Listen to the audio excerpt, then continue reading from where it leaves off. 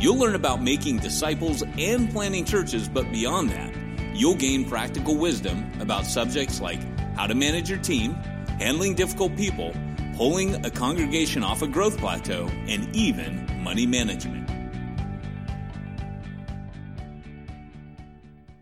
Versus Bible college trained or ordained leadership was there. How does that work?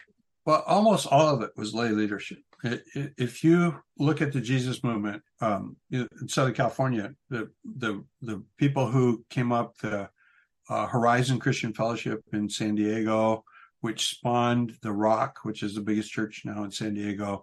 Mike McIntosh came up out of Calvary Chapel. Mike had done LSD. He thought that he had blown half of his face off with a shotgun. He believed that for years until he found Jesus. Greg Laurie starts as a 16-year-old kid. Those guys eventually went to seminary, but everybody started out without seminary. Zach Nazarian, the guy who pastors Hope Chapel Hermosa, came to us. He's a pharmacist. We discipled him. Eventually, he went to seminary. So there was the seminary involvement, but by and large, it just wasn't there. And by and large, I've heard you, I won't repeat what you said, but I heard you make a statement about how seminary can interrupt the regenerative process of the church. So it was largely a lay-driven movement. If you look at Bill Hybels was a youth director in a church, and they were doing exciting things. He went to seminary after the church got started. This is the story over and over. On the other hand, you look at a Rick Warren, who is a product of a seminary, but is the kind of guy who gives permission for a lot of things to happen. And so I think the issue isn't that seminary is bad or Bible college is bad. It's that the systems tend to slow people down. Yeah. And this idea of following the Spirit and permission giving and mixing it with love, those are the things that are going to count. Yes, so good. Love it. Next question is, I might tweet this question. So the question was, how far was the planting, I assume churches and macro churches, all sorts of different forms, organized or organic? And I reckon my tweak is it's probably going to be on the range, but just talk a bit to that kind of topic of, and the lesson you take out of that for you, exhorting people today as well as they look to multiply. Well, there's kind of a spectrum. On the one hand, everything is highly structured and highly controlled. On the other hand, the monkeys run the zoo. And I had a mentor say at one point, you want to be about 3 degrees away from the monkeys running the zoo. And that one stuck with me a lot because I had seen the college that I went to. It was a great school. I loved it. But almost everybody failed at ministry when they came out. Right. And about 15% of us actually were there 2 years later doing stuff. And so I saw the weakness in this. When we came up, we were kind of overly organized. Then we began to release things. And good things happened as a result of that. And so on the other hand, I had a friend, and I mentioned him earlier, Roy Hicks Jr., the guy that taught me about forgiveness and permission. They pinned a map of Oregon. He was in a town called Eugene, Oregon, second biggest city in the state. And they went and pinned a map where every place that there are 15,000 people or more, we're going to plant a church. And very quickly, they planted 60 churches. And he ran a little Bible school at 5:30 in the morning. You had to get up and come to this thing. They were far more organized than we were. Roy eventually left that job, become a missions director for a denomination, and he passed away. Unfortunately, we lost a leading light. We, on the other hand, just the way that things were in Southern California, we were so spread out, we couldn't run a Bible school effectively. We actually did for a little while. And we realized that we're also cutting off people from ministry. We get them doing so much homework that they drop out of doing the ministry that brought them into the school. And so we backed away from that. And so for us, everything became organic. And if I have to lean, I want to lean toward the organic. Mm-hmm. I don't want the monkeys running the zoo, but I want there to be a lot of freedom. One of my friends is leading a movement of coffee shop churches that are just popping up all over, and they're starting in Catalina Island, where there's only 3,000 full-time residents. Who can afford to plant a church there? But you can do it for free in a coffee shop. Sure. They're in Malibu, California, where if you've got $1 million, you probably can't plant a church, but you can do it for free in a coffee shop. And that one now is spawning a number of others. And somebody invited them into a big house. So you got 60 people in the movie colony in Malibu. Things that you couldn't do if you tried to do it through the organization. Yeah. On the other hand, I look at the people who were more organized than us. And these are the regrets that I have. I regret that we didn't have some sort of an annual gathering. Even if people around the world couldn't all get there. I did a lot of travel to those places, but I regret that we didn't gather people together. I regret that we didn't have a little better controls on people, but I wouldn't know what controls to bring. I can look at the leaks and the places where in succession, a guy who we believed in, we discipled, we raised him up, and then he wrecked it. We've seen that numerous times, and I think we should have had better controls. Although I don't really have any answers. I can observe the failure in our movement, but I don't really have solutions. And the solution I wouldn't have would be to force everybody into seminary and do the thing that the church does today. Yeah. I mean, just a reflection, it strikes me that there's always this tension in any form of leadership, but particularly in church life, where either our primary driver is we want to make sure nothing messes up, and so it becomes super structured, but there's not a lot of life. You're a long way from the monkeys. Or you go the other way, where it's kind of like anything goes, but you do get a lot of fallout. And so it's just trying to, and that line's not a static. It's going to, yeah. Okay, someone else change the topic. Within the movement, what were people's attitudes to the Vietnam War, especially with regard to Jesus as the Prince of Peace? At that time, the liberal churches were against the Vietnam War. Okay. The more conservative churches were probably in favor of it because of submission to government. Okay. And in the Jesus movement, it was pretty much the same. It was we want to submit to the Lord by submitting to our government. There wasn't any kind of that I was aware of ever any kind of backlash to the Vietnam War. And we had a lot of Vietnam vets, broken people that were coming to us, but there was never any anger toward the thing that broke them. There was only love and compassion toward helping them get their life together. So interesting. A related question, I'll just read it out and then you can answer it how you wish. I'd be interested to hear Ralph's perspective on how the free-spirited and winsome Jesus movement was followed up fairly quickly by politically conservative Christian evangelicalism. So I think there's some experiences behind that question, but speak to that as much as you wish. Wow. I need to, again, to qualify. I always qualify. I remember when the Jesus movement was over. I've told this story numerous times, but I was sitting in the church parking lot, which by this time we had moved out of, we were in all these buildings up and down Manhattan Beach Boulevard. We finally got this bowling alley that's up on stilts. It's an acre of ground with an acre of building raised above it. Wow. And so I'm under the building in the parking lot, and I'm angry at my wife and a young woman named Billy Boyd. Her husband was the first person I had really discipled intentionally when he was 16 and I was 22. And now he's our youth pastor or something. And Billy became our women's pastor, but we didn't have a women's pastor. My wife and Billy Boyd started a women's Bible study or I guess it was, they were going to have dinners once a quarter, something like that. And I was angry because everybody knew that you don't do that. That's program church. You don't do softball. You don't do dinners. You don't do stupid stuff like that.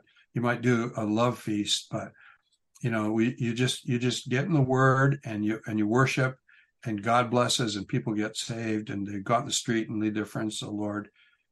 And then it hit me, it's over.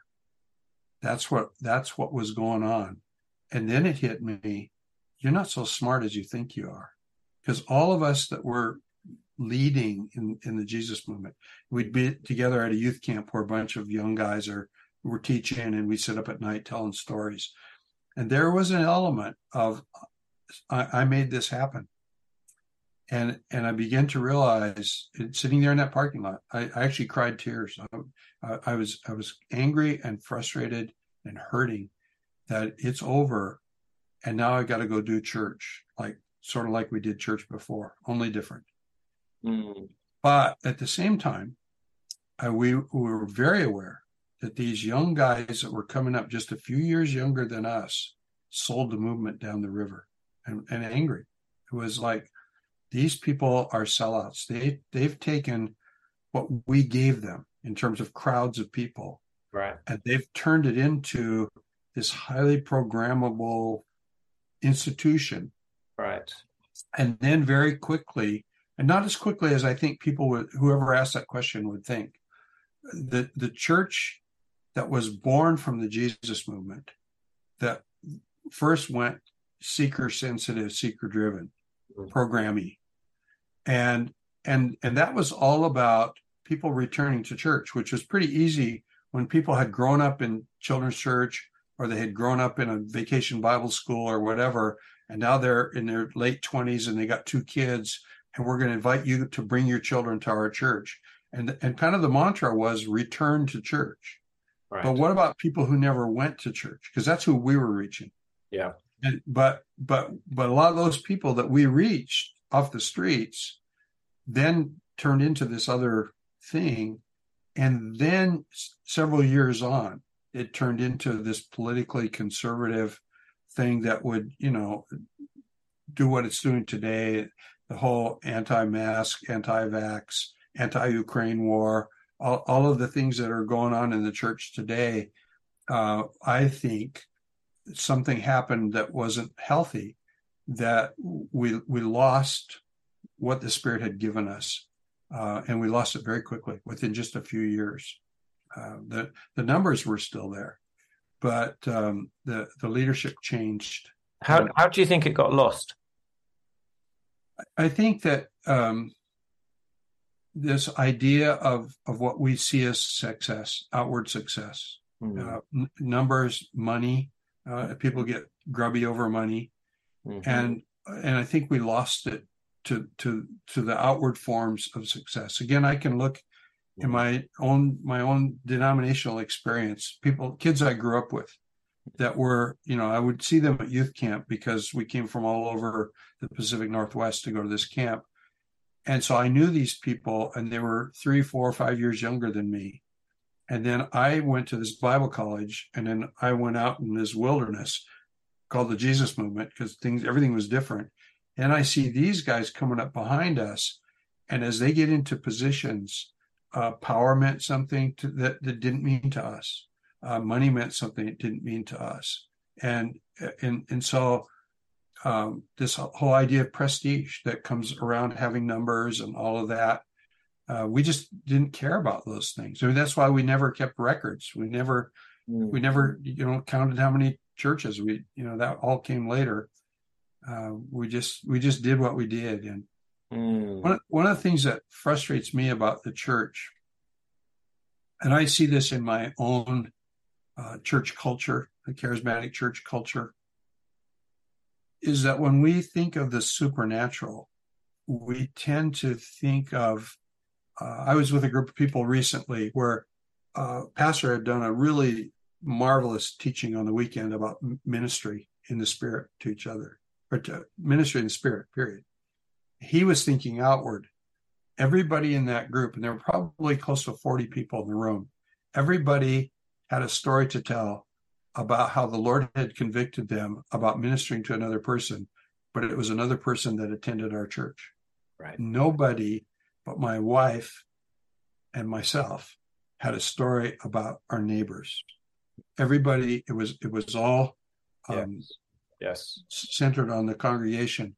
I think we've lost any kind of a missional heart in the church in America today. And I would say that in the charismatic church, and I would say that in the non-charismatic church, we're all about us.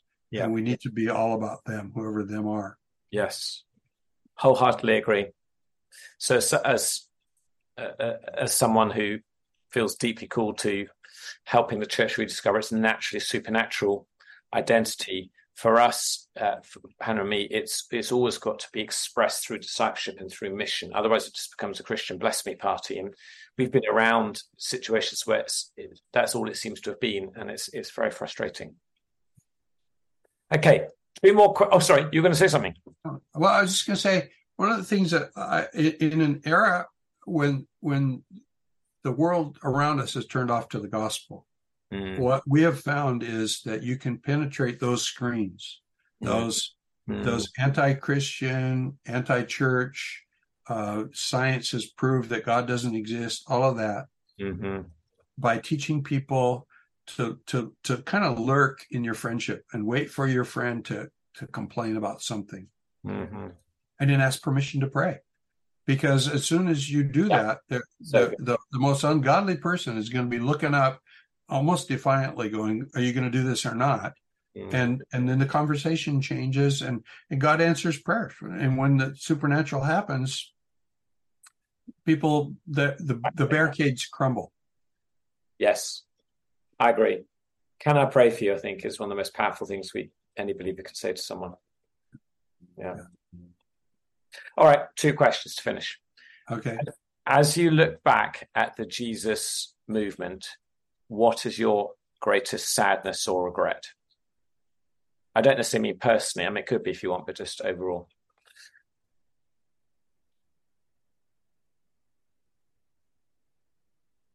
I think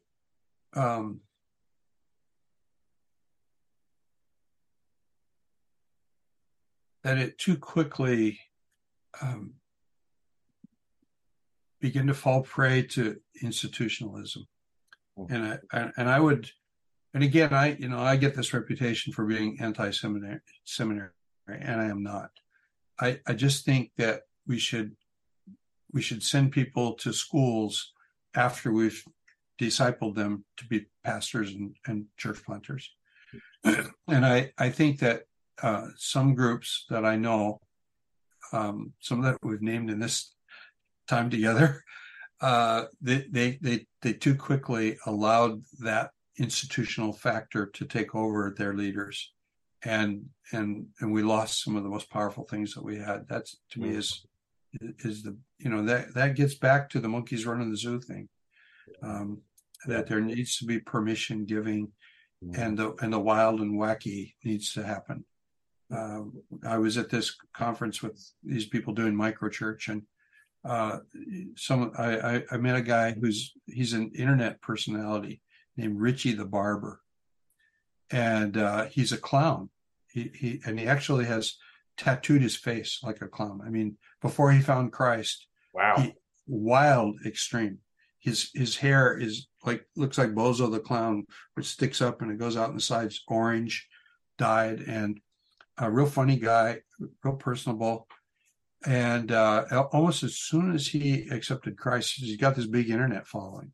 He starts preaching, and then he's wanting to plant a church, but now suddenly he's in a Bible school, and it's like, oh, what are you going to do to this? This is one of the most radical people I've ever seen, who is motivated and missional.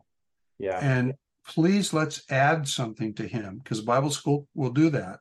Let's not take something away from him, because a Bible school can do that. And so, as I look at it, I think we shut it down a little too quickly.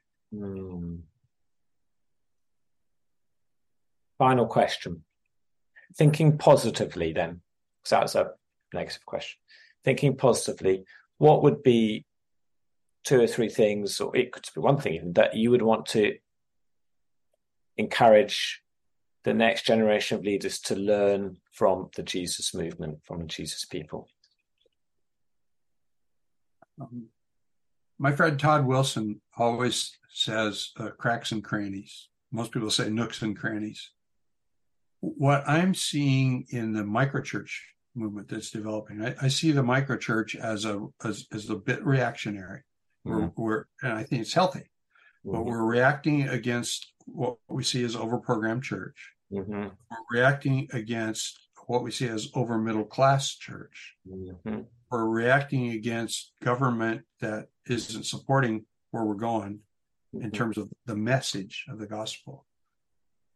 But as a result, what we're doing, DMM kind of things, we're getting into what Todd calls the cracks and crannies of society.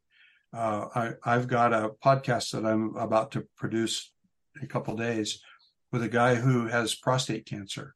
He's 58 years old, and he started a Zoom church for people with prostate cancer. Wow. So who is organizing their church to minister to the people? And these people don't all live in the same community as this guy because of Zoom. They're far apart. I lead what we call a digi church every Thursday night. And we've been as far away from each other as Tennessee, Texas, and all over California. I'm seeing a friend of mine move to California from Florida to plant a church in Oceanside, California, ended up on the beach doing s'mores. And it was kind of like the Jesus movement. People come down the beach, they got a guitar and a fire, because you can do fires on the beach there, and they're roasting marshmallows. What are you guys doing? Well, come on, join us.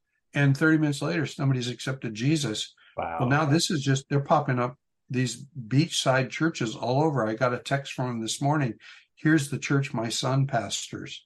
And everybody has a job and, is able to go about their business. And so I would say that we really need to be thinking about all the people groups who are not white or black middle-class people, because that's what the mega churches are, who are poor or who are broken, who are extremely wealthy, who have something that bonds them together. To me, a church of lawyers who play golf on Saturday mornings is viable thing to think about.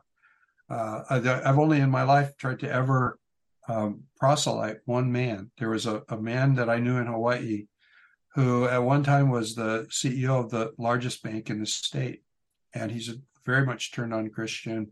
The bank would host events monthly for pastors so we could share best practices, and really great guy. He was in another church and they gave him a little pastor's card. He retired then. So he's a very young guy, retired in his 50s, very wealthy guy. And they gave him this little business card and, he showed it to me, and he'd come to our church about once every 8 or 10 weeks. But I aggressively tried to get this guy and get my hooks into this guy, because where we were at the time, I had left the big church. We're in a place called Kahala in a movie theater, which is like the Beverly Hills of Hawaii, but we're a middle-class church meeting in a high bucks neighborhood. The neighbors weren't coming to our church. This guy lived up on the hill. Okay. If I could get a hold of him and he could start a house church among wealthy people in Hawaii, the gospel could penetrate a culture that it wasn't touching at all. Yeah. And I think there's a lesson in that needs to be learned, is who are the pockets of people around you? And how do you motivate your people? Because usually there's someone from that pocket of people who are with you.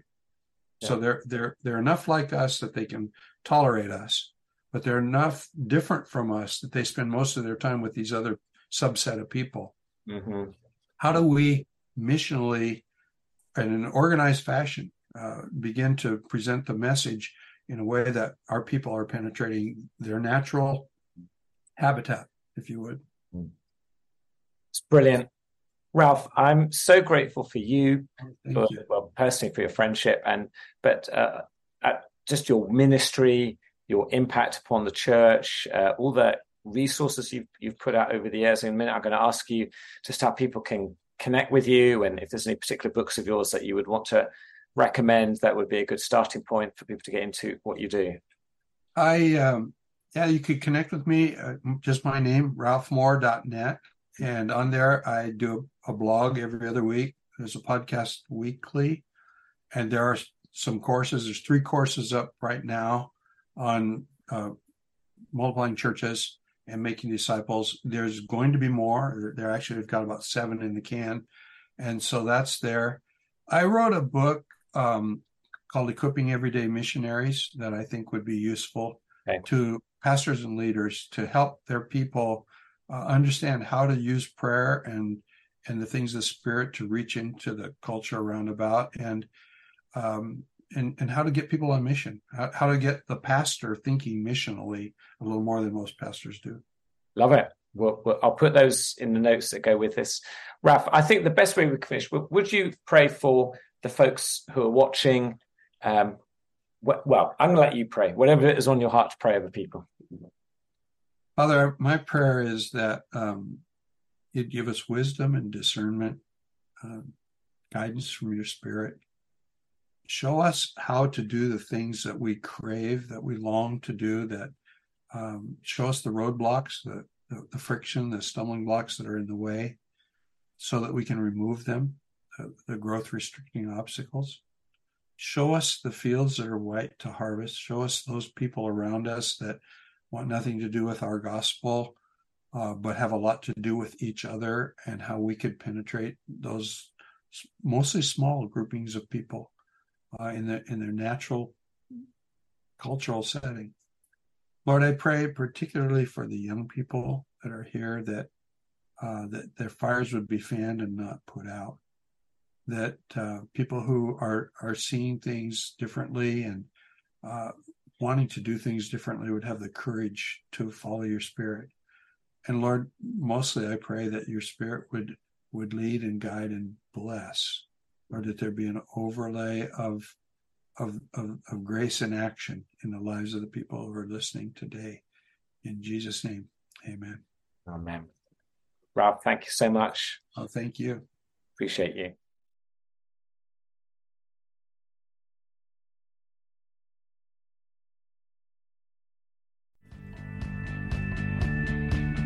If you enjoyed today's podcast, be sure to subscribe and check his blog at ralphmoore.net.